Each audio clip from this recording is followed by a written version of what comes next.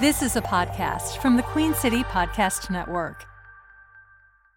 Hello, everyone. My name is Logan, and that, of course, means you're listening to another episode of the Crowncast, and I'm going to start this one out with an apology.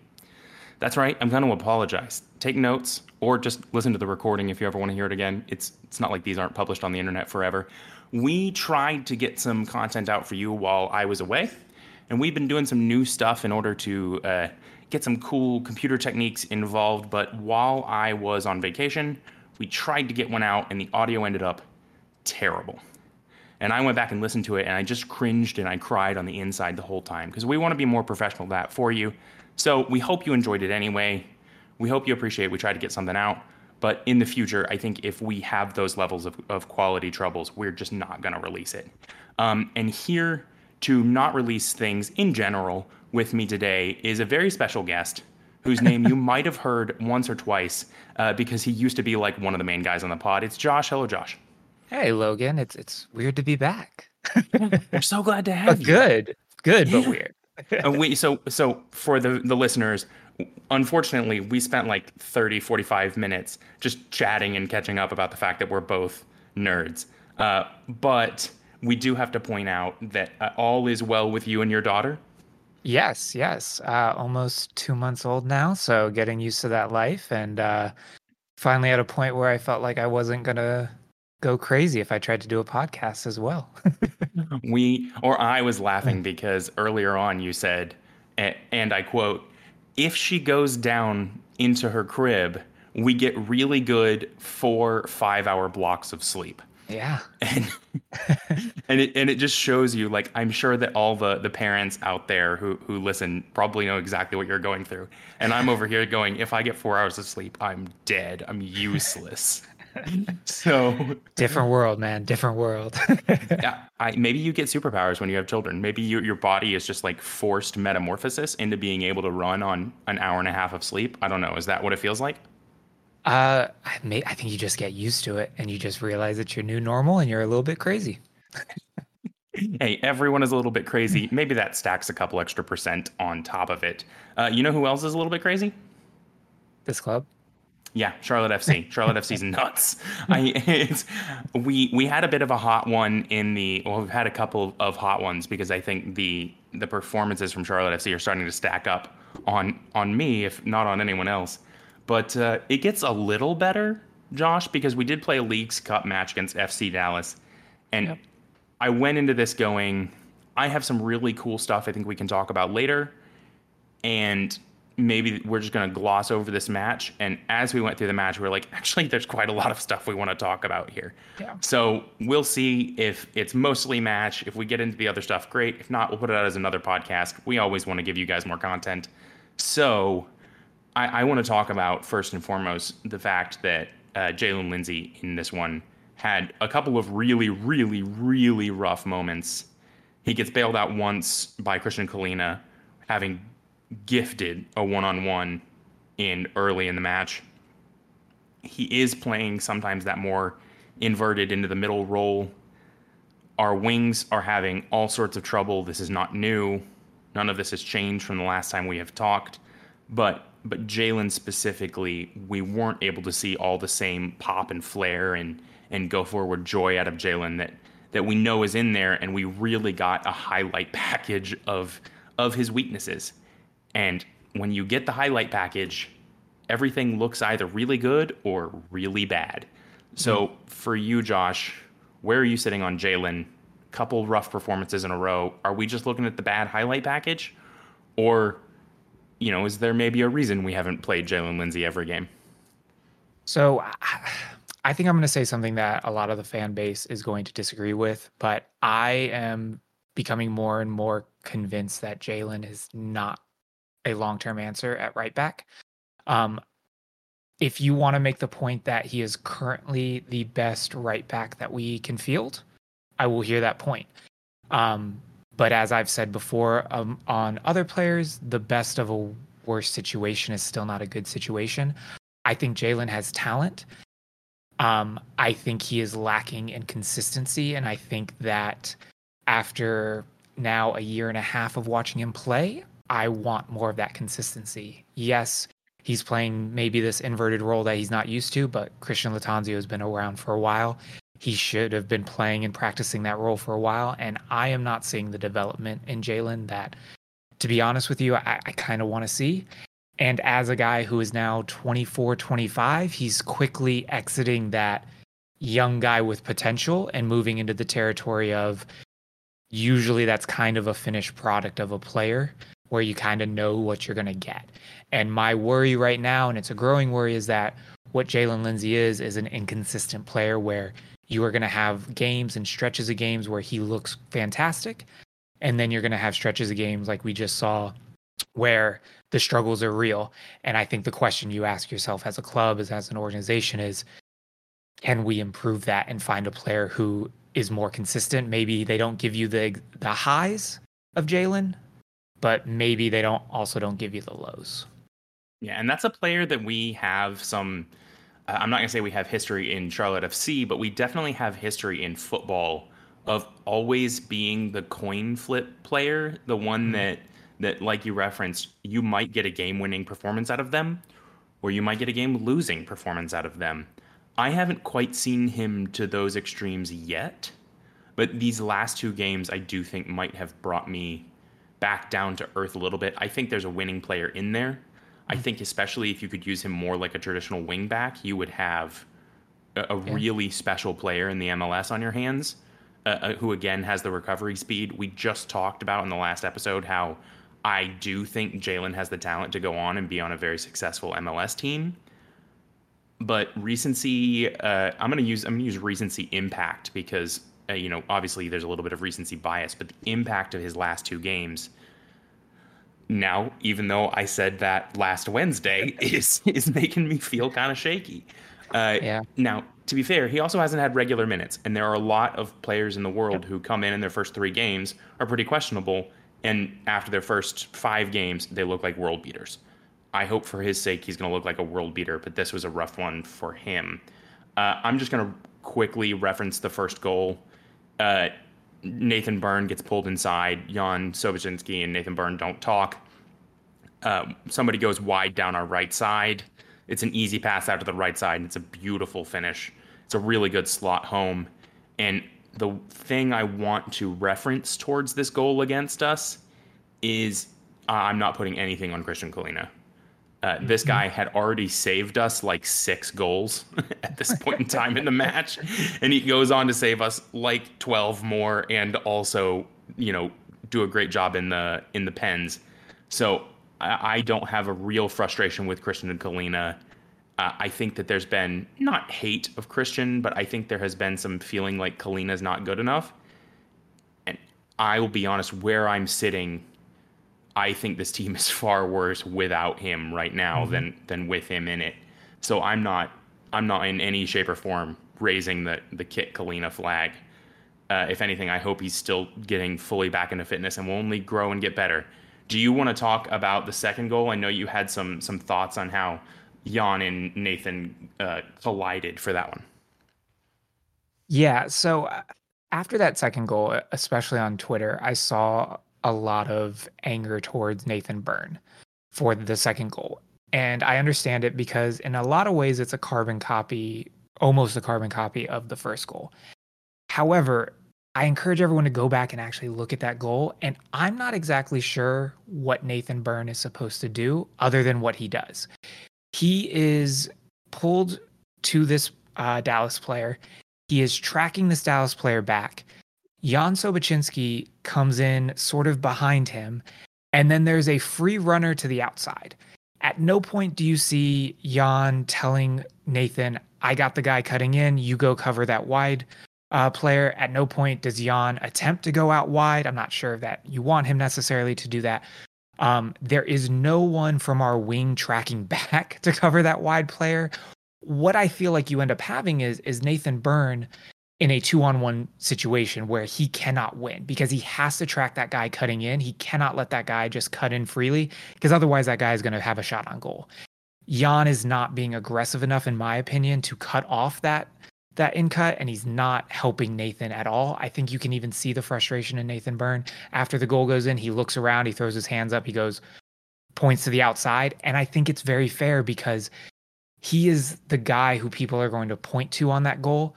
But go back and look at it and tell me, what can Nathan Byrne do better in that situation? Because I think if he leaves his guy, at the very least, there's a great shooting opportunity. He stays with the guy and it opens up another great shooting opportunity. It is symptomatic of the defensive issues I think that this team is having, as opposed to an individual error in this situation. Yeah, this is one that I didn't watch particularly closely. I'll be honest, my head was kind of in my hands watching it. So I'll look back and I will go and I'll rewatch it and I'll see if what you're looking at is true there. But I'm going to sort of jump around because I think this leads us into being able to talk about the style that Charlotte FC are intending to play. And that is, we want to play with a tight back three. We want to play with our wings essentially exposed. And we want to play a super high pressing system that keeps the ball up and wins the ball back in the other team's half. And we do none of that well. And I think one of the things that I'm struggling with, because we talked about the fact that I don't necessarily believe a lot of the defenders who are currently at Charlotte FC can take Charlotte to where we want it to go. Hopefully where Charlotte wants it to go. Hopefully where the leadership wants it to go. Hopefully where Latanzio wants it to go. But the more I look at it, the more I just do not see this team, that back line, being set up for success. I think that there's so much rotation and there's so much set on them to do that you would really need world beating players in order to do it. And we're going to talk about that a little bit later. Do you want to talk about the penalty? Yeah, I mean, it's a penalty. I saw some conversation actually, which surprised me online. That actually was trying to say, it's off. Carroll dove a little bit. I did not get that. I mean, this is not a guy getting his legs absolutely kicked out from under him, but when you watch it, his foot gets stamped on in the box. Yep. Anywhere else, it's a foul on the field. Yes, Carroll is going away from goal, but that makes it even worse, in my opinion, if you're an FC Dallas fan, because he's going away from goal. There's no reason to put that challenge in. For me, that's a penalty every single day of the week. And it gave us something, because up until that point, we had nothing. I can't remember a single sort of positive forward play up until that penalty. I'd be keen to watch the highlights package and see if there's any Charlotte FC highlights before that, or if it's all just us getting the ball run down our throat. I look at this one and I go back to Jalen, the penalty he gave up a couple games ago, and I say, they're very similar situations. Someone goes for the ball, they're late. Mm-hmm. They do not make contact with the ball. They make contact with the player, and it's a penalty. I think the one on Jalen is maybe more. I don't want to use egregious because I think it was a penalty. I think the penalty given on Jalen is slightly softer than this one. So if that one's a penalty, this is a penalty. He went studs into the top of somebody's shoe, pinned him to the ground, couldn't move. Penalty. I do think it gets called, or it should get called out for Carroll, that it's a pretty good pen. Carroll has showed us now that he very much has I'm going to watch where the keeper goes and just slot it into the other direction. And he does that well. Do you have off the top of your head a memory of him missing a penalty? I do not. I mean, I think that also speaks to, we really don't, I feel like, get a lot of penalties. No, we do not. We don't get many. But when we do, and he is normally the one taking it, unless he's on international duty or injured, off the top of my head, I can't remember a miss. Yeah, something like that. It was a good penalty. It was well taken. It's the type of style that doesn't look super flashy because you're not banging it into the top corner, but it is the type of style that scores, 75, 80, 90 even % of pens. And that's a really good return for anybody. So I think that Carroll deserves some credit there. Really, really quickly, Scott Arfield has an absolute laser, well set up into the back of the net. It's taken away because of Karol Swiderski. I'll be honest, I looked back at this one, and I don't see it. Do you see him impeding the goalkeeper here? I'm torn on it. I want to say no. I think Carroll does everything that you want to see from a guy who is offside. He ducks. He's not making any kind of play for that ball. The only thing I will say is I always go by the rule of, if it wasn't called for my team, would I be upset? And I can't decide if I would be or not, which leads me to say that I think I'm okay with it being chalked off, but I think it's about as 50-50 gray area call as you can get in for one of those situations. And I think you'd be hard pressed. I think it's one of those where at the end of the day, if it's given or if it's taken away, I think it's hard to argue either way in my head. And unfortunately for us, it wasn't given our way. Yeah, I think I fall a little bit more on the if someone is impeding the keeper, I want clear and obvious proof. Now, I'm not here to say that this is a travesty and should be, people should be fined and we should be in the streets rioting. I mean, there are a lot of things we should be in the streets rioting about right now, let's be honest. I don't know that this is one of them. If you'd like to find out what you should be rioting in the streets about, please visit www.riotnow.no. Sorry. We get, I would call it the bad luck of a draw here. It goes against us. I really think the sad part of it is not just that it would have given us more momentum, but I think it would have given Scott Arfield momentum. Yeah. And as a player who's just come in, he hasn't quite yet found where his cog fits in the machine. I think something like this could have been a really nice catalyst, and I hope he can still take it as that. I hope he can still take it for the beautiful strike that it was, and not the result that he specifically got out of it, which was no credit for anything. I'm going to move on, and we do get a really dramatic late equalizer from Ben Bender. I have a question for you, and this is for you because I know I'm biased. Ben Bender currently has, I want to say it's 5 goals in all competitions. Okay. And 3 assists. It might be 4 and 4. I don't know. I probably should have looked that up a little better. He definitely has in the MLS, he has 3 goals and 2 assists. I think in all competitions he has, I want to say it's 4 and 4 or 5 and 4, something like that. Okay. He has that level of goal involvement and goal contribution and goals on like 1/4 of the minutes of every other attacker on this team. Karol Swiderski is the highest producing attacker on this team. With everything we saw today, he has 8 goals and 3 assists. Okay. Something like that. It might be 1 either way if I'm missing like an obscure game. Sure. But for this season, he has something like 8 goals and 3 assists. Mm-hmm.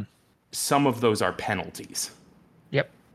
He has played 17.8 90s. Mm-hmm. Ben Bender is 1 or 2 goal contributions off of that. He has played 5.8 90s. Mm. And a team that cannot seem to score. I don't understand, because I understand what Ben lacks. I understand where he needs to grow. I understand, the challenges he has ahead of him.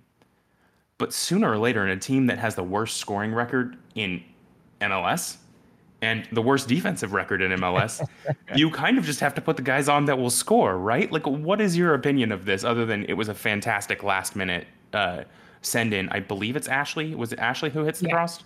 Yeah, it's West. It was a fantastic in-ball and a fantastic finish from Ben Bender, who's proving he can do this. As I think the resident skeptic of Ben Bender amongst the guys at the Crowncast, I think it's almost fair to say that I'm probably one of the lowest people on him, and it's because of what I consider his defensive deficiencies. It is hard, though, in a team, and I will be the first to admit it. In a team that doesn't gives up defend anyway. Goals, yeah, exactly, right? Where how much worse is he going to make you defensively when you're already shipping 2 to 3 goals a game? I don't know. What I will say is that at the very least, I feel like Ben Bender should be getting subbed into games sooner. I don't think I can quite go to the point of saying I think he should be a starter because I really do just think that there are certain things that he is not yet showing that he can do consistently that would hurt us over a full 90. But with that said, he obviously has a knack for getting the ball in the net or finding a teammate to do that. And on a team that needs goals, as you said, him coming in the last 5-10 minutes does not make sense. If I were the manager and I'm not okay with starting him, he, in my opinion, should probably be the first, if maybe the second guy off the bench. You're probably maybe making a change on the wings or something first, just because that's where you got some depth and you run a lot there. But for me, Ben Bender should be one of the first players off our bench into the game. And that should be the way he's getting more minutes right now. And he could be sort of an impact sub, kind of the way we saw the taboo Andre Shinyashiki last year be an impact sub. And I think that's where Bender could really help us this year. Yeah, it's another goal for him. It's a great strike. It's a great ball into him. Yes. I have already mentioned it, but this is another amazing performance from Kalina. I know he lets two go by him. They're both really good strikes into the lower side of his right side. Neither beats him on the near post. There's only so much you can do when you get run at 1v1 13 times a game. I'm not saying he's perfect. He's not. He's got a lot of things about his game that could be better, but he feels like another victim of us trying to play out from the back when we're just not capable of doing it. Let's move on, because I think, well, maybe we should really quickly say he does make a very good save in the penalties. We slot our penalties home well. We do technically come away with the win in penalties for this League's Cup, which is the first technical win Charlotte FC has seen in technically a long time. So we take that. I don't know if it counts as a win, though. I don't think it counts as a win. I think we get 2 points, right? We get 2 points, but I feel like it might still count technically as a tie. I don't know. I'm counting it as a win because you went to penalties. You won on you got the best out of the penalties. I count it as a win, but it feels like a win to me. And all we have had, because we've just had like 100 in a row, is MLS matches. So that's the first win in 1, 2, 3, 4, 5, 6, 7, 8 games. I think it's since May. May was the last. Yep, against LA Galaxy was the last win. Powerhouse of the league this year. Yeah, just roll stuff back, people. Right, back then everything was great. We were 5 wins from 7 there. We were killing it. How the turntables have tabled. So I'm going to move on, and I want to talk about the fact that we have kind of just been exasperated over these guys getting hammered with responsibilities they can't manage, that they cannot handle. And I very briefly touched on the fact that we play in the Manchester City style of game. We play a high press, we play high speed, we play a team that needs to move up and down the pitch together, very well connected. It's a high technical ceiling team. It is a team that gives up the opportunity for teams to create danger on its wings and trusts that its ability up the pitch is going to make it so that when those do get exploited, because they get exploited by everyone. I mean, Manchester City, when they give up space on the wings, it gets exploited, right? The other teams in the Manchester City dynasty, and I'm going to include Arsenal in this because Mikel Arteta obviously studied under Pep Guardiola, and Arsenal now play a very similar style to Charlotte FC. If you look at the other teams in this style of gameplay, they all give up these chances. They all give up 1 or 2 huge, wide open opportunities, wide out on the wings. And the difference between them is they have world beaters. They have absolute killers as center backs. They have the best players on planet Earth in their wing backs and fullback positions. They have literal footballing gods who they have gone out and spent enormous fortunes, not like tiny fortunes, and not like a enormous fortune. It is multiples of fortunes in order to acquire one of these players. And Josh, I want to talk to you about the cost of success in football and whether or not it's just financially prohibitive for the MLS, because something has gone down in the world where currently Kylian Mbappe is being offered an amount of money that is ungodly Mhm. to go play for 1 year, not for the 20 years for the rest of his life, for 1 year in the Saudi Arabian league. It's, I believe the figure is 700 million pounds, or yeah, for the best player in the Pounds or world. euros, one of those too. It comes out to like $776 million. Yeah, it's more than the amount of change you're going to find in your couch. And I at what we had the era of football where Roman Abramovich went to Chelsea. And all of a sudden, instead of players costing 5 million, Roman Mhm. Abramovich went in and he went, "Hey, you over there, I want you. You're the best player in the world. I'm going to pay 35 million for you." Yep. And everybody went, "What on earth?" Everybody freaked out. And you cannot get an established world quality player who is in low prime or mid prime for $30 million, for 30 million pounds anymore. It literally cannot be done. Yep. The best teams in the world can't find a 30 million pound player. And I don't see any positions in Charlotte FC right now that are being asked of these guys that don't cost 30 million pounds or more, or 35 million dollars for a transfer or more. Our most Mhm. expensive player is what, 3 million? Somewhere in Uh, there? Maybe a little It's bit more, Enzo, but I yeah, believe. yeah. So from your perspective, is the cost of football, the cost of success, becoming just prohibitive for anybody who is not Saudi Arabian oil money or the Premier League or PSG, I, which is I still mean, Saudi Arabian oil money? yeah. Um, I think the short answer is yes. You're already seeing it in other leagues and how problematic it is for other top European leagues to attract and purchase the best players. Italy is really struggling right now when you look at those top teams. Um, I think you also see it in the fact that there is a Premier League tax. Premier League clubs will pay more Mm-hmm. across the board, from your Bournemouths all the way up to your Man Cities for players, which and not only in transfer money but in wages as well, which leverages even a mid-table Premier League club over one of the better ones in, say, Germany or Italy.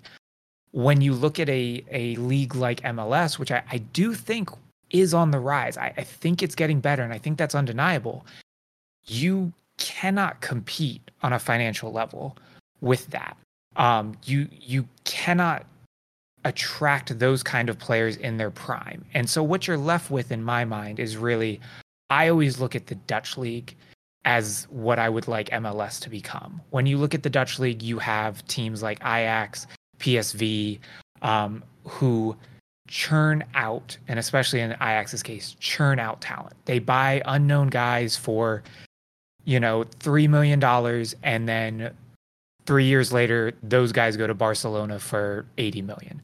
Yep. I MLS is still a long way off from that, but I do think you are starting to see that. We just had what's his name, Tati Castellanos from NYCFC, part of the City group, but he was just Mm-hmm. sold to Lazio, I think, for $15 million. You have players like the Aronson guys coming from Philadelphia who are being sold for good fees. So I think we're starting to see that. But I think that does impact how you then have to build a team in this league because, as you alluded to, you cannot be Man City in this league because you cannot attract those kinds of players. You might attract players that could eventually play at a really good team, but those guys are not coming in as the finished product. And to play that style, you need at least some guys who are the finished product in that. Yeah, you need world beating finished products, or at the very Mhm. least league killing finished Yes. products. I'm gonna sort of quickly break this off to Arsenal because obviously you and I are both Arsenal guys, and we both watched a time when Arsenal was, I'm not gonna call them quite bad, but quite average, not Yep. not good by any state. And we watched them go from a time where they not only weren't very good, but they also had a lot of really bad stuff going on. They had old players who were kind of using it as a retirement home. They had a bad culture in the dressing room. The kids would say the vibes were rancid. And we we watched this club over the past 3 or 4 years develop away from a legacy manager in Arsene Wenger and through another manager and then into Mikel Arteta, who plays the City style. And we've watched Mikel Arteta rebuild this club into one of the biggest clubs in the world again, playing a very similar style to Charlotte FC. And when you look at what it has taken them, one, Mhm. Mikel Arteta, their manager, is a madman. Like, Yeah. he's crazy. He's insane. Objectively, if Yeah. he wasn't so good at winning football matches, everyone would be like, this guy's nuts. Where do we lock him up? I think His people still think that even when he wins the football. Yeah, but you need that. Like, in order to be able to motivate a team over and over, you need to be the guy that's in the locker room always, 24 hours, 7 days a week, no breaks, no excuses, nothing. Um, and I couldn't do it. Like, I'm not out here saying this job is easy and that Christian Latanzio has every tool he could ever wish in his toolbox and he's just not good enough because he's Mhm. dumb. That's not what I'm saying.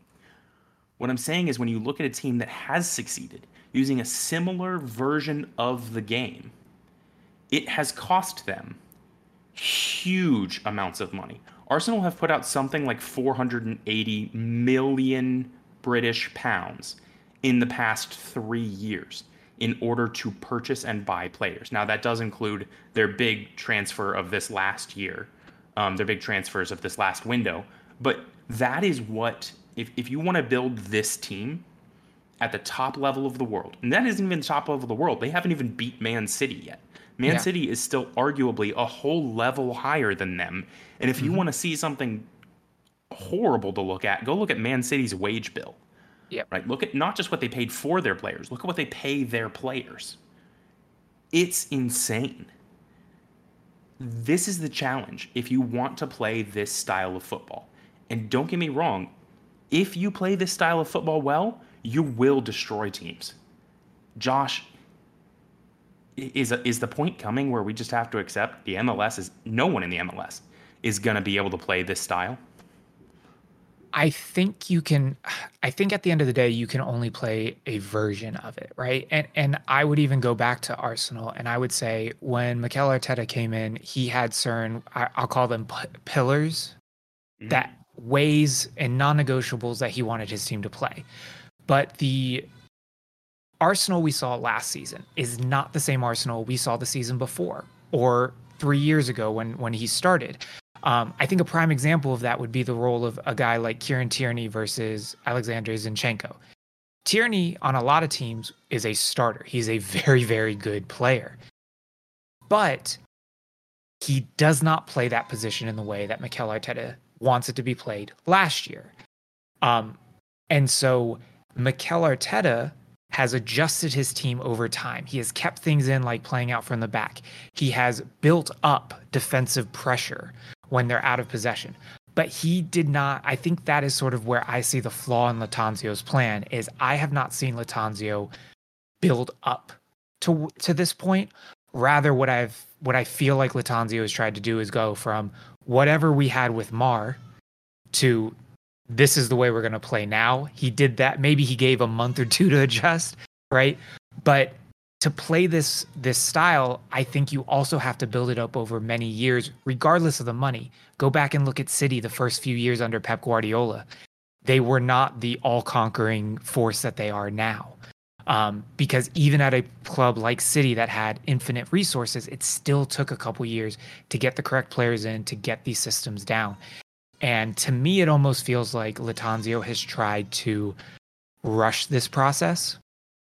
And so, regardless of whether he has the right players or not, I think we almost might still be struggling, even if we had the right players, because it's too much too soon. Yeah. So I guess one of the main questions that you and I, having seen other clubs go through this development, right? And there were times that people wanted Mikel Arteta fired. Arsenal fans wanted Mikel Arteta fired. I wanted Mikel Arteta fired at one point. Oh, you made a mistake. I did. The so the question here is, and this is something that I don't really know I have an answer to, and I don't really know that you will. And for the fans at home, the people listening, I don't know that anyone has the right answer, except maybe Christian Latanzio. And that is, do you look at Christian Latanzio and you say, here's a guy with the highest pedigree in the world, who has worked with in the same coaching group as the most dominant style of football currently, the current football meta, and is undeniably an amazing player development coach? Do you look at that guy and you say, look, I don't care if you have a year and a half of absolute crap, because I hate to be the guy, this is absolute crap. This is awful. This is not the football that anybody wants to be watching. We are here for the project. And do you look at that guy and say, you're the guy to take us through 3.5, 4 years of this project? Or do you have to look at how it's been managed so far and say, this guy's on the hot seat? I know there have been reports of him sitting down and discussing his future with the leaders of the club, right? Where are you at, Josh? I am at that Latanzio, I think, is a victim of his own success from last year. I think if this club had it's a double-edged sword, because I think if the club had gone way downhill after he took over as interim, maybe he never becomes the full-time manager. But I think because we got so close to playoffs, the expectations were jumped exponentially this year. I will say that I have not fully reached this decision yet, but I am quickly approaching I do not believe that we are going to be successful with Christian Latanzio. I don't think from top to bottom that this club is set up. I don't think it's just Latanzio's fault. I think if we had a world-class front office who is making decisions very well consistently, I think I would then have more confidence that give Latanzio a couple years and we could be successful. But I also think we have a front office who is learning on the job, so to speak.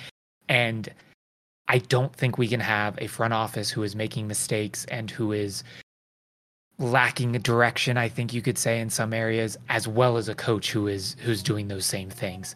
It feels to me like if we really want to right this ship, we either need to bring in experienced guys in that front office, which is a lot more change, or you need to bring in an experienced guy into that managerial position, which I think is the quicker change. I don't know which one is better long term. I don't know if either one has that great of an impact on us next year. But I do think that this club is lacking MLS experience, from the players to the front office to the coaching staff, and I think that is actively harming us. Yeah, I mean, I'll go so far to say as I think there's a really good manager in Christian Latanzio, and I'm on record a couple times saying this. I think there's a really good manager in that guy. I think there is already a world-class player development coach, and I think that somewhere in there is a world-class manager. I think Latanzio is a guy who will live and die by his way. Mm-hmm. And I actually think that's a benefit in a manager. I think you need Agreed. that. I just think that in the MLS, his way is not achievable. The game he wants to play here cannot be done. And if it is done, it is done by spending way more money than Charlotte FC want to spend. And it is done. And I'll be honest, I think the other thing that Charlotte is going to consistently run up against is, even if we wanted to become the highest spending team in this league, we do not have the location cachet of Miami or LA or New York. And that is fact. I love the city of Charlotte. It is a beautiful place. And I think if more footballers from around the world came here, they would enjoy it too.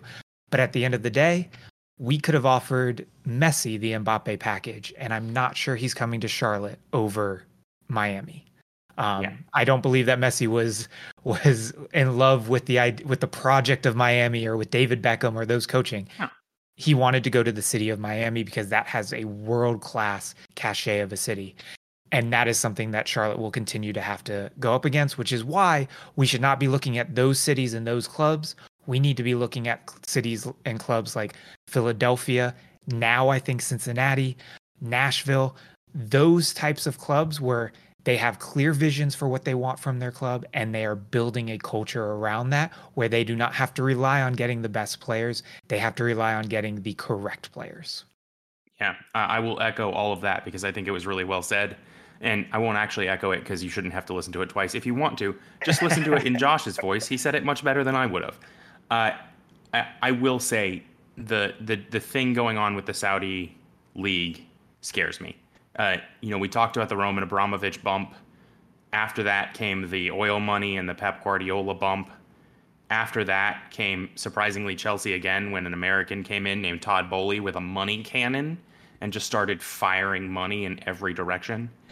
And now we're getting these extreme, crazy hikes into the Saudi leagues.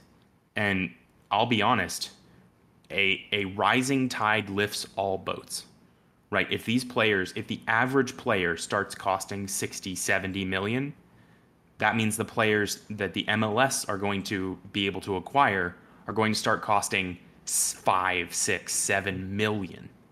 And we're already as the MLS is already on a financial strain. So we'll see where it progresses, but I will admit that one's got me a bit spooked. Go ahead. I was just going to say, my hope is that what we have in the Saudi League is what we had, what was this, 5-10 years ago with the boom of the Chinese League, where for a summer or two, you had a bunch of players and well-known players going to China on big contracts and big fees, and then that died down rather quickly. I think the money that the Saudi League is able to get is a bit more consistent because there's money in oil than the Chinese League was. But that is my hope, is that we're seeing a boom right now that will die down eventually. But I think you raise a good point that if Ruben Neves is worth 55 million pounds, then it won't be long until is worth 34. Exactly, right? Exactly. Enzo Capetti's costing you 20, and Ben Bender all of a sudden is worth $27,500 million.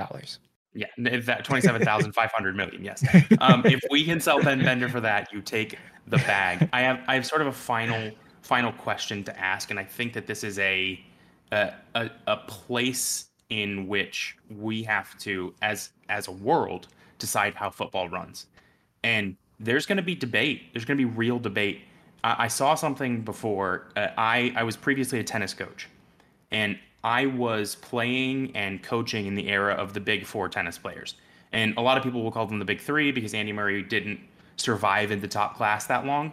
But in that era, there were four players who won everything, and nobody else could touch them. They were Roger Federer, Rafael Nadal, Andy Murray, and Novak Djokovic. Together, combined, all four of them over their entire career, their winnings are something like 420 million British pounds. Ooh. Kylian Mbappe is looking at 700 million for 1 year's worth of work. And then he can go screw off to wherever he wants to go. Real Madrid. Yeah, Real Madrid, the Maldives, whatever. You do you, Kylian Mbappe. He's so fast, nobody's going to catch him. There comes a point where, do you blame the guy for taking the money? I will say, so the latest report I actually saw was that Kylian has actually turned down this offer. Okay. He has said he will not play. He's turned down. Yep. That is the latest report. What I will say is that, to me, that speaks more positively about him than it would negatively if he had taken it. Because yes, Kylian Mbappe, I think he's already on like 72 million euros a year or something. Ungodly He's already money. Rich. Yeah. He's already beyond most of our wildest imaginations, and I get that. But I don't think that we can underestimate the difference between 72 million euros and 700. That is another stratosphere of wealth. And so, me personally, I don't think I would have blamed him if he had taken it. I am very happy that arguably the best player in the world, if not the best player in the world, a top 3 player at minimum, has turned it down, because I think that hopefully keeps other players playing in the best leagues against the best teams. And that is ignoring some of the other issues that we don't want to get into with Saudi Arabia. But I personally would not have blamed him. Just like I don't know that I can blame a lot of the players who are going there, because the money is just so outrageous that when you look at it, I think a lot of people in those same positions would make the same decisions. And I count myself among that, for better or worse. Whatever that says about me, I don't know. I would like to think that I would be better than that, but I don't know if I would. And I think that's a question everyone is sort of thinking about with when that number like that gets thrown out. Yeah, I just want to take a quick moment and say the money that he could, if he had taken that deal, the money he could have gotten, if he had just gone and invested it. We're not talking about like started a business with it and tried to rebuild it in, really intensive ways. If he'd just gone and invested smartly, investment bankers will tell you 10% is a very feasible thing to acquire. That means he would have been acquiring passively, just on it being invested, 70 million British pounds per year. Okay, that is you could buy Charlotte FC for 70 million British pounds. Like I don't know exactly what Charlotte FC is worth. Here, I have the magical power of Google. Charlotte FC is currently worth 570 million US dollars. So probably somewhere in that range of like 480 million British pounds, which means that if Kylian Mbappe had just let that sit there doing nothing, he could have bought Charlotte FC in 5 years, 6 years.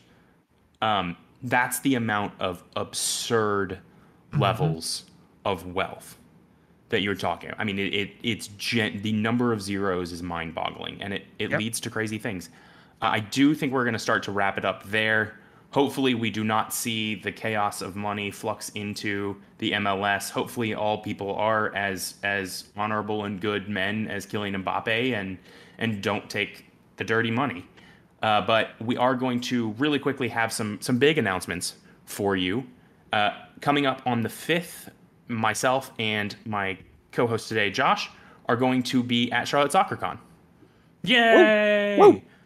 We are going to be the official podcast of Charlotte SoccerCon. We are going to be there. We're going to be doing a live show. You can come. You can shake our hands. You can ask us questions. You can have fun at the con. Even if you don't particularly love podcasts and you just tuned into this one and you're getting this for, I don't know, come have a great time. The other thing that we're doing is for the game against Inter Miami, against Messi, down there, Josh and I are going to be live at Guild Brewing. So we're going to be doing our first live show in a brewery. Josh, you excited? Yes. Beer, soccer, talking. What's not to like? So I think what we're going to do, and we may get a little bit of change up on this, but I think we're going to do a scouting of Lionel Messi before the game. So everybody knows Lionel Messi's great. He's a small-time player. We're going to make sure that you're aware of his strengths and his weaknesses before you watch the game. You might have heard of his acquisition, but might not know the details about him. Yeah. So we do a lot of scouting around here, and we often do it looking at players that aren't that great. And so it'll be really fun to do one that, like, this is why this guy is who he is. Yeah. And we'll get to bring that to you guys only there for the people who are going to be there live. We'll do that before the show. It will not be recorded. So if we do a recording of that, it's going to come out way later. That's going to be the live one. We'll do a post-recording of a post-react after that. And that is the announcements. So please tell everyone, tell your friends, tell your family. Josh, tell your newborn baby girl. Yeah. She can't drink yet legally, but she can still be there. I don't mind. August 20th, Guild Brewing. We're gonna be out there. We're gonna be having a good time. We're gonna watch the Inter Miami match with you guys. Maybe even do some cool giveaways. Maybe some tickets. Maybe some cool Crowncast themed stuff. I don't know. Secrets. I'm not gonna tell anything. And that's it. Josh, any final thoughts for you? No. It was just good to be back talking with you, talking the footy. Good to have you back, man. You're back now. I've got my clutches back into you. You're stuck with me. So on that note, if you want to find us on Twitter, you can find us at _crown_cast. If you want to find us on Instagram, you can find us at _crowncast. And and as ever, if you have decided to spend your time with us, we love you. Thank you so much. We genuinely mean that. And we will talk to you again next Wednesday. Goodbye. QueenCityPodcastNetwork.com.